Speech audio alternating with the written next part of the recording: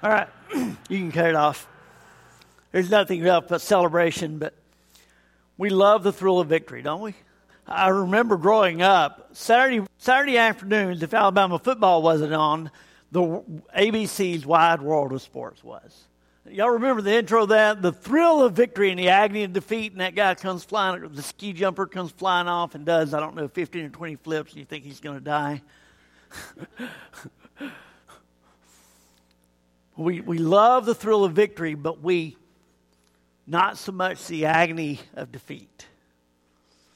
We like to focus on that success. We like to measure our worth by our success. We don't measure our worth by our failure. We don't measure our worth when we come up short. We get addicted, I think, sometimes to that success. We get addicted to that thrill of victory, and suddenly we begin to become accustomed to it, so accustomed to it, so comfortable with victory that when defeat comes, we question what's wrong. Certain evaluations, when we fail, we certainly want to evaluate where we've gone wrong. We certainly want to improve, but somehow or another we've equated failure, especially in the kingdom of God, especially with Christians today, at least in America, we've somehow equated failure and suffering with a displeased God. It's kind of like Alabama. You know, I grew up in Tuscaloosa, and y'all pardon me, I apologize, but when you grew up in Tuscaloosa, you're either an Alabama fan or no fan at all, right? There's no in between. I pastored in Auburn for 10 years. They tolerated Alabama fans. In fact, there was as many Alabama fans as there were Auburn fans, so they couldn't do a whole lot about us. But in Tuscaloosa, there's Alabama fans. There are no such thing as any other fan. We're addicted to victories. We pay our coaches in that way. Why do you think Nick Saban gets so stressed out on the sidelines? He knows his job's on the line. We lose more than 2 games in a season, his job's on the line. I don't care if Jesus is the coach. You're gone. You have a losing season in Alabama. We love victory, but we don't like defeat. We almost become entitled. We almost feel like the NCAA just kind of owes us a national championship once every 3 years. Just other teams just lay down. We're Alabama. We deserve it, right? Well, I'm probably exaggerating much, a little bit. It's not much. See, the American team was grateful because they didn't expect to win. They had no idea that they were entitled to win. They didn't think they were entitled to win. They knew that they could work hard. They had sacrificed. They knew all that stuff. But they also knew that they had sacrificed before. They also knew that they had worked hard before. They also knew that they had put blood, sweat, and tears into everything they could do, and they've come up short. Because they knew that winning wasn't a formula. They knew that blessing wasn't a formula. They knew that you could do all the right things and still sometimes come up short. Because life just doesn't work that way. And I wonder sometimes, do we as Christians think it does? We'd never admit it, but sometimes we seem to act that way. They say in parenting circles sometimes that just talking to your children, that's fine. They hear what you say, but they believe what you do. As Christians, the world hears what we say, but they believe what we do.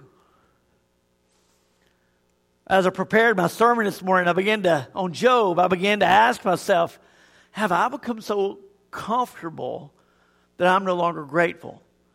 Have we as Christians gotten used to the freedom in Christ that somehow or another we began to feel that we're entitled to it, we're no longer grateful for it?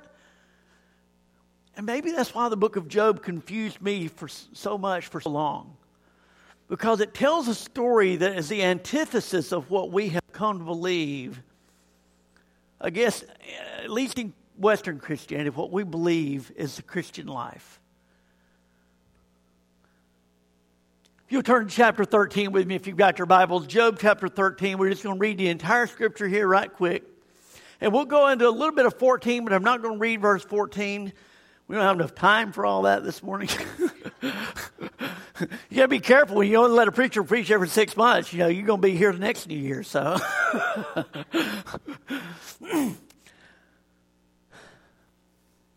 Behold, my eye has seen all this. My ear has heard and understood it. What you know, I also know. I am not inferior to you, but I would speak to the Almighty, and I desire to reason with God. But you forgers of lies, he's talking to his friends who have constantly criticized him throughout this time. If you go back and read the beginnings of it. It says, you're all worthless physicians. Oh, that you would be silent and would let that, and it would be your wisdom. Now hear my reasoning, and heed the pleadings of my lips. Will you speak wickedly for God, and talk deceitfully for Him? Will you show partiality for Him? Will you contend for God? Will it be well when He searches you out? Or you can mock Him as one mocks a man? He will surely rebuke you if you secretly show partiality. Would not His excellence make you afraid and the dread of Him fall upon you? Your platitudes are proverb of ashes. Your defenses are defenses of clay. Hold your peace with me and let me speak. Then let come on me what may. Why do I take my flesh in my teeth and put my life in my hands? And here's the scripture for today. Though He slay me, yet I will trust Him. Even so I will defend my ways before Him. He also shall be my salvation, for a hypocrite could not come before Him. Listen carefully to my speech and to my declaration with your ears. See now, I have prepared my case. I know that I will be vindicated. Who is he who will contend with me? If now I hold my tongue, I perish. Only two things do not to me, Job says to God, then I will not hide myself from you. Withdraw your hand from me, and let not the dread of you make me afraid. Then call, and I will answer. Or let me speak, then you respond to me. How many are my iniquities and sins? God asked Job. Make me know my transgression and my sin. Why do you hide your face and regard me as your enemy? Will you frighten a leaf driven to and fro? And will you pursue dry stubble? For you write bitter things against me and make me inherit the iniquities of my youth. You put my feet in the stocks and watch closely all my paths and set limits for the soles of my feet. Man decays like a rotten thing, like garment that is moth-eaten. This is the word of the Lord for the people of the Lord. Thanks be to God. Now, to be fair to Job and frankly us, I don't mistake that I'm equating our suffering with the loss of a football game or a hockey game or anything like that. My point was victory. And that we love victory, right? We get addicted to comfort. But Job says something different. Job says, though He slay me, yet I will trust Him. Job's faith extends beyond the victory and into defeat. Job is willing to suffer the consequences of whatever it is, for whatever iniquity that God has perceived him to do. Job is willing to go to court with God and challenge God to bring any witnesses against him and say, tell me what I have done to deserve all this. What have I done to frustrate you, God, to make you angry with me, that make you hide your face from me? But he says, though he slays me, I will trust him. Those are powerful words of faith. Abraham would have been proud. In fact, Abraham's son was spared. Perhaps Job would have wished for Abraham's life. Abraham had nothing. God came to him and gave him everything. Job had everything, and God seemingly took it all. Abraham had regular audience with God. Job had to demand an audience with God and risk his life. Abraham's family supported him. Abraham even got to rescue some of them. Job's friends turned on him and declared him to be unfit. One of them even tells Job, the innocent don't suffer. Do we believe that? Maybe we don't verbalize that, but do we sometimes act that way? after my dad was killed in Iraq, I think most of you know that he was killed about 29 years ago. Lisa and I will have been married 30 years. August 1st. Can you believe that? August 1st we've been married. So he was killed the first year of our marriage. And along with two of his parishioners and my mom. And in the weeks following his death, we sat in the hospital, surrounded by friends and loved ones, unsure whether or not my mom would make it, still needing to prepare, for the funeral of my dad and everything. So it was a while before we got to access his belongings and their belongings. But I can tell you that while we were sitting there lamenting the death of my dad and praying for the health of my mom, had one of my friends, or any of my friends, come to me and said, well, your dad deserves this. This is a judgment from God. It's a punishment from God. I can pretty much guarantee you my words would have been a little bit more harsh than your words are ashes, and it's better that you be silent. When we finally were able to access his belongings, in the trunk was his Bible. Now you got to understand, my dad, for the vast majority of my life, was not a Christian. He didn't want anything to do with the Bible, much less God. The prayer at the dinner table was forbidden at my house. To this day, I still have trouble remembering to pray for my food. 6'3", 265 pounds. He could be pretty intimidating. But when he turned his life over to God, there was transformation. And the people around him saw it. Even his countenance changed.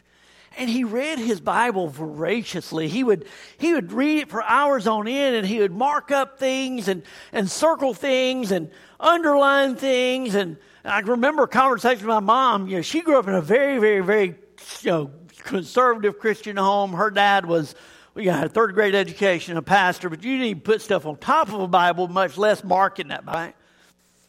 I remember a conversation with my mom, Doug, you can't really do that, can you? But two of the books that were most marked were Job and Revelation. But as I picked up his Bible, an index card fell out. And on that index card were the words, though he slay me, I will trust him. Ironic, victorious, sad.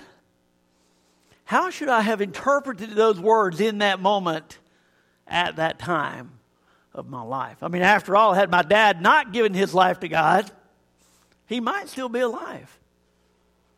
Had he not given his life to God, if he had continued being a sinner, so to speak, and raging at other people and threatening to beat them up and all the other things that come with his personality at that time, because he was so angry and so bitter about life, growing up in a broken home and an alcoholic father, blaming the world for everything that was wrong with his life. If he had gone on living that way, he might have been miserable, but at least he would have been alive, right? How should I have interpreted that at that moment? Well, I can say that today I celebrate those words. Then it took me 5 or 6 years to unpack and unwind and understand what that meant. But today, the fact that he was willing to go and do whatever the Lord had called him to do is a testimony to the transformation of the Holy Spirit in people's lives. So I guess whether or not you celebrate that as good news or bad news, it really depends on your perspective of suffering. Is it God's judgment, as Job's friends say? Is it redemptive? In other words, does God cause it and there's some greater good that's going to come out of that? And I don't like either of those answers, truthfully. But you know what? Theologians have for decades and for centuries on end tried to solve the problem of evil, theodicy, and why bad things happen to good people. But you know what I've discovered?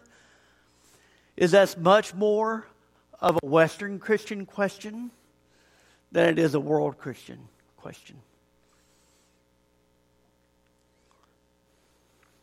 Mark 10 tells us what I think is kind of the opposite story of Job. Now, commentators, to be fair, they're not going to connect these scriptures, and so I'm not going to be so bold as to suggest that the rich young ruler is meant to be read in the shadow or even with echoes of Job. But what I do feel like that we can look to the rich young ruler as an opposite of response of what Job had to God. You're familiar with the story. Mark 10, Jesus sets out on his journey. A man comes to him, he kneels before him, and he says, "Good teacher, what shall I do so that I may inherit eternal life?" And Jesus said to him, "Why do you call me good? No one is good except for God alone. You know the commandments. Don't murder, don't commit adultery, don't steal, don't give false testimony, don't defraud, honor your father and mother. You know this stuff. Why are you asking me?"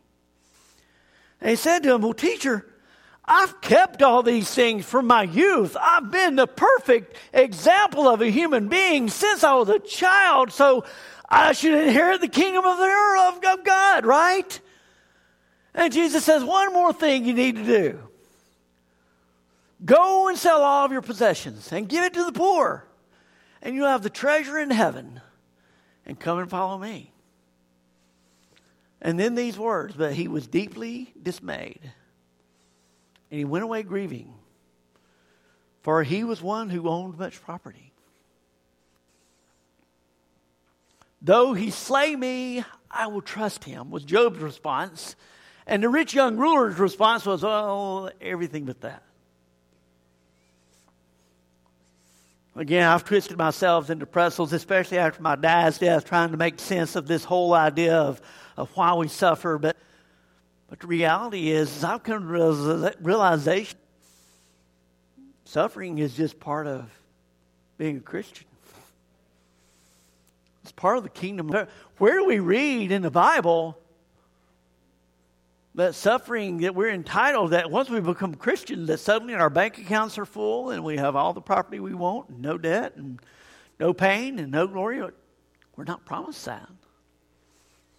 For the last 6 months, I do my chapel work, but I've also been working with this organization called Dynamic Church Planting International. And I've had a relationship with them for about 6-7 years, I guess, and did some training for them and teaching in person. But when it was founded by a guy named Paul Becker, who God gave a vision to plant 5 million churches. And so he wanted to confirm it. He went back, and so his life for the last 10 years had been dedicated to pursuing God's vision and raising up church planters, dynamic church planters, to plant dynamic churches around the world for the last 10 years. COVID knocked them for a loop. The world shut down. So they had to get innovative, and they came up with this online learning platform, and they developed it, but nobody knew how to use it. And so they reached out to me, and they asked me to help them a little bit. And so we devised this new training called Coach-Directed Training, where they watch videos online, and they're paired with a coach. And so for an hour a week, we meet with them, we encourage them, kind of give them some direction, and pray with them. I have been humbled as I talk with some of these other world leaders, these church planters. I lament some of my time in Auburn for 10 years when church planting is grueling work. It's not fun. But it's hard work. And I lament some of that time. I mean, the reality is we were there for 10 years. Our work wasn't done, but I began kind of, 8 years into it, began to kind of think, okay, who can I find to kind of take the reins and lead this from here? Because I'm exhausted. And I prayed, and finally, God raised someone within the congregation, and my kids were getting older. I wasn't real crazy about when you're planting a church, and this sounds really bad, but when you're planting a church, the people that you tend to attract are not church people. Surprise! Isn't that the point? We've learned to kind of hide our baggage in the church. We may complain, but we don't typically, brag about all the shenanigans. And if we have any shenanigans, we certainly don't post them on Facebook, right? We've learned to hide really well, but those outside the church don't hide too well. They just kind of come in. They believe us when we say, come as you are. Crazy people. Come as you are. Who thought of such a thing? It's just mind-numbing, you know? I mean, anyway. So we're just dealing with some people that didn't hide their stuff very well. And our kids noticed that. And so they began to model and mock and do some of that stuff. And so we're like, yeah, maybe it's time to move out of town a little bit. I lament some of that stuff, but in comparison to what some of these world leaders, one guy is going to plant a church in the middle of India. They're 98% Hindu, a little bit of Muslim, but you certainly don't find a lot of Christians there. Another guy he's 21 years old. He's already planted 10 churches. We need a building with air conditioning and video, auto AV equipment. Do you know what they need in Africa to plant a church? A tree. A tree. As I've worked with people around the world, I've heard the stories of how their children have died of disease. How family members were killed. Pastor friends were drug out of the house in the middle of the night. I've talked to Chinese Christians who literally had to meet in a different house every night because if they meet more than times in the same location, the authorities become suspicious. One American missionary was in a meeting with Chinese Christians, and it just blew my mind. Their question was, do other people in the world know about Jesus? What? Do other people in the world know about Jesus? That's your question? You've got an American missionary sitting in front of you, and your one question is, do other people in the world know about Jesus? Well, of course they know about Jesus, he said. And he began to tell the stories of African Christians and South American Christians and Russian Christians. And the spontaneous celebration broke out among the Chinese. They were so excited. Oh, praise Jesus. We're so excited to know that we're not alone out here. Thank you, God, they said. And then he began to talk about the American Christians. And one of the things he says is that as he began to talk about Americans, that they got quieter. And they said that, began to cry out, why, God? Why don't you love us like you love the believers in America? Why can we not experience the miracles that you grant to the believers in America? Missionary said, I couldn't believe my ears. I asked him, what is wrong with you? What are you upset about? He said, your experiences rival the stories of the apostles. The miracles of healing were common. It was like Pentecost all over again for you people in China. You're in the midst of revival, and you're questioning why God doesn't love you as much as the American Christians. Almost half of their pastors had served multiple years in prison for sharing their faith and often planted churches in those prisons. How could they possibly compare those miracles to what this missionary had told them about America? They were surprised that he didn't understand. And then their question, which is more miraculous? I don't know what miraculous is, but miraculous. Which is more miraculous? That we can divide our Bibles book by book, giving each pastor one torn out section of Scripture, or that you say that you own dozens of Bibles along with the music and books and study materials. Which is more miraculous? The Chinese are being healed by the hundreds of thousands, that maybe 1,000 of them will come to discern that their healing has come from Jesus, or that you have access even to Christian doctors, nurses, and health care at any time you choose. I've come to the conclusion that as much as I lament that my children are spoiled, they may or may not have gotten that idea from me. My work with DCPI is reshaping my expectations of the Christian life. As I've coached leaders from around the world and trained coaches around the world, I've had to reread my Bible because I realized I had read it from the perspective of a middle-aged, middle-class man from a country that had humble beginnings but has since flourished. Listen to how we flourished. Since we began, we have grown from 13 colonies to over 2.5 million people, to 50 states and 14 territories with a population of more than 330 million. The economy has swelled to almost $21 trillion. And while income and wealth disparities remain an issue, economic output per person has risen by a factor of 30 over 2 centuries. Advances in public health, sanitation, and germ theory and disease have more than cut the child mortality rate from more than 45% at the founding of our country to under 1%. And our citizens live 35 years longer than average. In fact, I read an article, there's a 68% chance that humans will soon be past 130 years of age.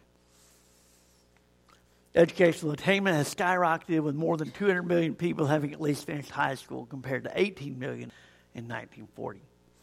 Happy 4th of July. Grab a hot dog, eat a hamburger, go to the lake, get on Belly's boat. Grab when his props fixed. Grab a friend. Be grateful. Celebrate. But don't get addicted. Don't equate our blessings as a nation with kingdom living. Don't equate the fact that we're proud to be Americans with that we're citizens of the kingdom. I don't say that to make us feel guilty. I enjoy comfort as much as the next guy. We got a house full of guests coming over. We're going to grill out some hamburgers this afternoon. It's going to be fun. We're going to celebrate. But I don't want to be the rich young ruler. I don't want God to come to me and say, Jeff, I need you to go. And I say, God, I've done all this stuff. I've served you my entire life. I planted churches in Auburn for 10 years. We've had the blessings of that. I've done my work for you. But I don't want to say, great, wonderful, I got one more thing to do. Sell everything you have and give it to the poor and come follow me. And I don't want to leave and shake my head and say, well, geez, I didn't know you were going to ask me to do that. I hear a lot of us talk about revival. I hear it all the time. I hear prayers for revival. I've heard it since I was a kid. And most of the time when we talk about revival, we're really talking about the American revivalism movement, the Great Awakening, and things like that. But if you go back and read about the Great Awakening, it really wasn't a very good message. Sinners in the hands of an angry God, really? I'd probably convert too if I felt like God was going to strike me with a lightning bolt every time I stepped wrong. Problem is today is nobody believes it. I hear a lot of people talk about revival and how our nation needs revival. And I agree. We need revival. But you know what I've learned? Is the biggest revivals usually arise out of persecution. There's a lot of weeping and gnashing of teeth when revival breaks out. It doesn't look like what we sometimes think it's going to look like, and us living in our wonderful homes, our air-conditioned homes, getting out on our boats, grilling out with our friends. It doesn't look that way. I think sometimes we've equated revival. Well, I won't say that. I recently began to read a book. And within it stated that in the 1960s, the Chinese government wrote in a secret white paper concerning faith in China. The church in China has grown too large and too deep. We can't kill it. We have determined to give the church properties, buildings, seminaries, and denominational headquarters so as to make the church rich. Once we do that, we'll be much more successful in controlling the church. As I said, my interactions with Christians from around the world have caused me to reread my Bible while confessing that I'm incredibly comfortable. I can't lose sight of the fact that my relationship with God is only possible because I'm the beneficiary of Jesus' suffering on the cross. From that perspective, I realize that I shouldn't be surprised when suffering comes my way. Jeremiah understood that perspective. Joseph understood it. He spent years in jail. Nehemiah, because of his suffering, he becomes a cupbearer to the king and ultimately rebuilds the walls of Jerusalem. Elijah, Elisha, Abraham, Jacob, and even Job, in the end, comes to understand that though he slay me, I will trust him. Jesus says, take up your cross and follow me. Weirdest story. I had a professor at Trevecca. This was undergrad. I had no desire to become a preacher, no inklings I ever would become a preacher. And if God had called me to become a preacher, I said, not just no, but no. But nonetheless, it was Trevecca. So you had to have 4 religion classes, right, Melanie? And the first one I had was the Introduction to Biblical Faith. That would rock my world because we had this professor in there that basically told me all the stories I had ever heard were made up. Now, I don't believe that, neither do you, but he did.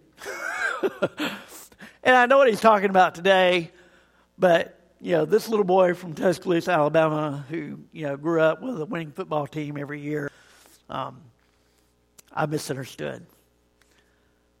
But Intro to Philosophy is the one that really got me. And I had this weird professor in there. And I still know him today. And he's still weird, by the way.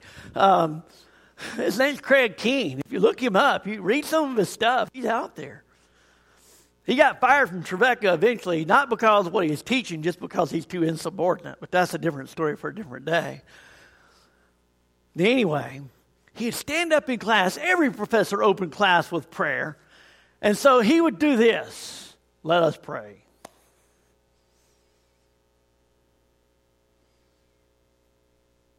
Lord, slay me.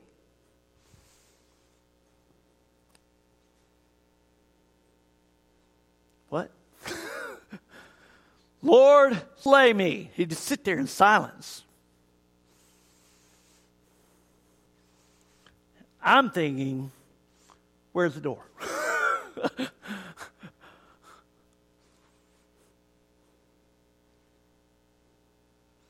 And help me, Lord, and help us, Lord, to remember you were slain for us. Amen.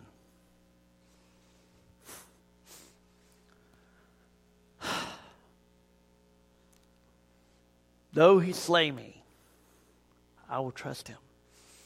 Luther flogged himself nightly. Bonhoeffer died at the hands of the Germans, and millions of Christians have died since as martyrs in Jesus' name. Now understand that. I understand not all suffering is the fault of Jesus. Following fault is the result of following Jesus. But not all suffering is a result of persecution.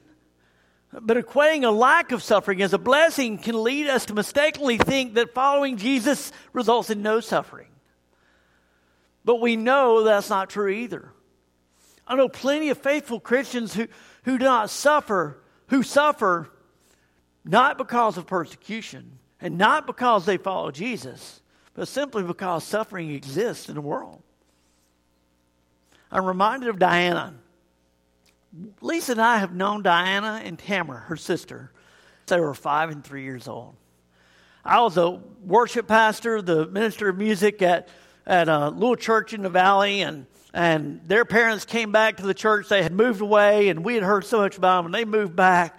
And they would sit on the front row every Sunday morning, cute as a button. And we watched those girls grow. Lisa taught them in youth group. They were on our impact team. Godly Christian girls, godly Christian parents. Incredible people. Last year before COVID, Diana was diagnosed with tongue cancer. Doctors were baffled. They said, this is not something you see in a 35-year-old woman. This is something you see in an 80-year-old man who smoked and used tobacco his entire life. This is usually a disease that doesn't kill people. It just kind of has the end. She's 35 years old. She never smoked in her life, certainly never chewed, used tobacco. She's incredibly gifted. She's incredibly creative. She could sing. She could play. She could write poetry like nobody's business. So she spent the last year on chemo and radiation. She went back to the doctor a couple of weeks ago and was hoping that they would tell her some good news. This is her blog. Got news yesterday. My biopsy revealed I still have cancer. After all the harsh poison and treatment, after all the prayer and trust, it stands as persistent disease. The decisions I have made to make in the coming days hardly like a choice at all. Immunotherapy or reconstructive tongue surgery. The outcomes are usually grim either way. I'm grown, exhausted in this illness, in prayer, belief, and faith. I suffer daily, have now for over a year. I'm well acquainted with pain, crying, moaning, and even yelling out for help as part of who I am.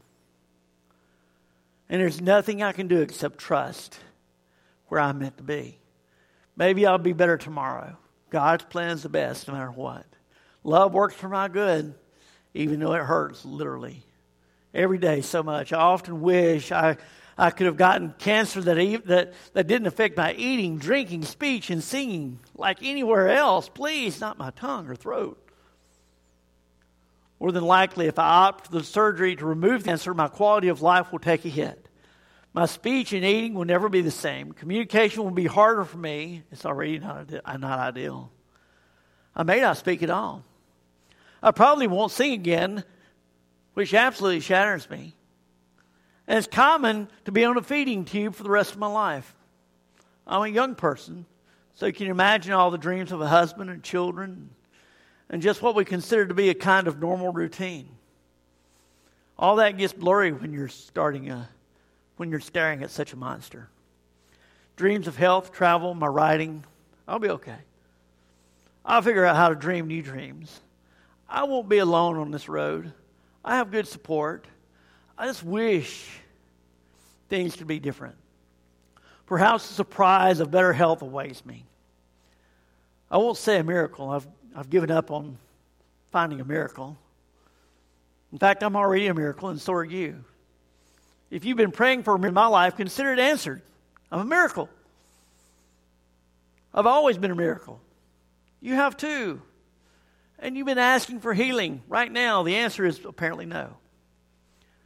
Maybe it'll come later. I believed as much as I could for my cancer to be gone. Try to be positive and have good energy. I didn't stress. I focused on love taking care of me. One of my preaching professors said, you never end on bad news. You just don't do it because the church likes a good story. The church likes a happy ending. Don't ever end with bad news. But you know what? As I read the story of Job, there's plenty of good news here.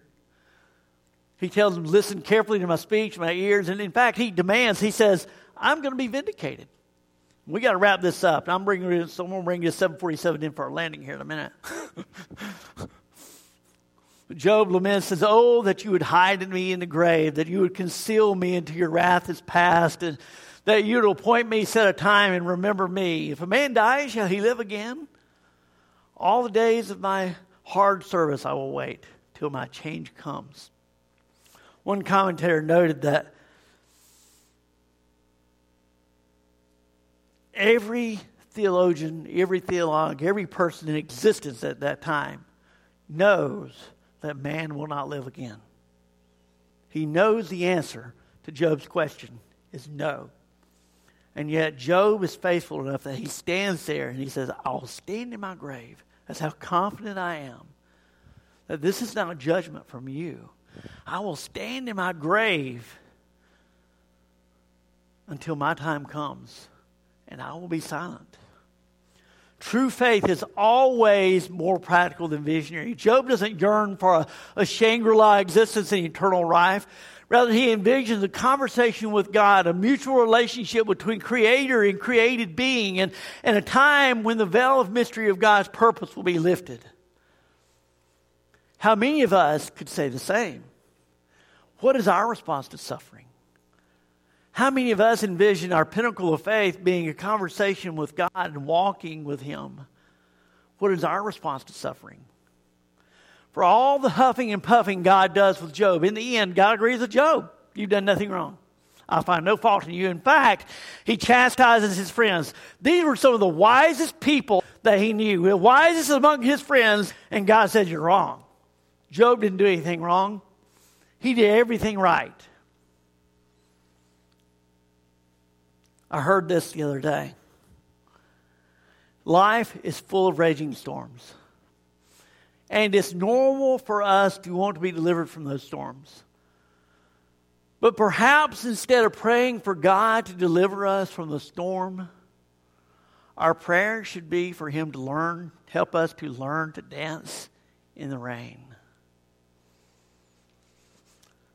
Some of the most beautiful souls I've met in the last 6 months are people who have endured and are in intense storms. And they're incredible dancers. Talking to another friend yesterday who was called. We worked with him in Alabama. He was a Hispanic coordinator there, and the district called him from California, was paying him. But as happens within institutions, at the time, the focus was multicultural churches. Hispanic ministries. That focus shifted. And when the focus shifted, so did Abner's salary package shift. He said he's worked 3 jobs now just to make ends meet. And I told him, I said, I'm sorry you're suffering, man. And he said, no, Jeff, I'm not suffering. You know why? Because we learned this as part of our call. Plant new churches is a huge challenge, and you know, you and me are called to do this. And then finally, the last good news of the day, Diana's last blog. Thanks for praying and believing with me. God could have taken it all at any moment. I know. I never doubt that, even now. But love has a reason. My faith is untouchable. It still is, though it's being rocked. But what a journey. I've learned so much. I thought I'd be healed today. Instead, I'm typing this, but I'm not. We don't always get what we want. But I know God created me to glorify Him. I was always going to get cancer. I was going to endure a lot of suffering. Then it was going to go anyway after treatment. This is my story. This is my song. There's still hope. I'll still praise Him. I'm just so tired today after the news settled in. But I hope in Him. She's dancing in the rain. Both Abner and her have both learned to dance in the rain. And that's the good news of the Bible, is that, yeah, there's a lot of suffering that goes on in the kingdom. Even as we serve Jesus, there's lots of suffering, but God is with us. He never abandons us. He walks through it. We've heard all the things, and even in the midst of it all, we still sometimes lament, and that's okay. Psalms are full of lament. Job is full of lament. It's okay to question God. That's not a sin in any shape, form, or fashion. It's how we learn to dance in the rain.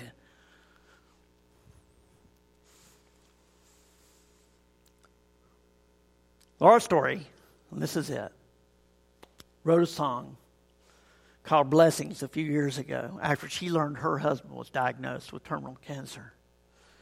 Here are the words of that song. So we pray for blessings. We pray for peace, comfort from our family, protection while we sleep. We pray for healing, for prosperity. We pray for your mighty hand to ease our suffering, all while you hear each spoken need. Yet love is way too much to give us lesser things. Because what if your blessings come through raindrops? What if your healing comes through tears? What if 1,000 sleepless nights are what it takes to know that you are near? What if trials of this life are your miracles in disguise? We pray for wisdom, your voice to hear. We cry in anger, we cannot feel you near. We doubt your goodness, we doubt your love, as if every promise from your world is not enough. All while you hear each desperate plea and long that we have faith to believe. When friends betray us, when darkness seems to win, we know that pain reminds this heart that this is not our home. What if my greatest disappointments or the aching of this life is a revealing of a greater thirst this world can't satisfy? What if trials of this life, the rain, the storms, the hardest nights, are your mercies in disguise? Amen. Today is Communion Sermon Sunday, and I was trying to figure out how I was going to end this sermon. And somehow or another, my communion packet has disappeared from my pocket. So it's probably back here. I don't see it. But anyway, I've got my communion packet now. Thanks, Melanie. But when Ryan texted me this morning, he said, "Hey, do you want to eat communion?" Or "I want to. It's Communion Sunday." And yeah,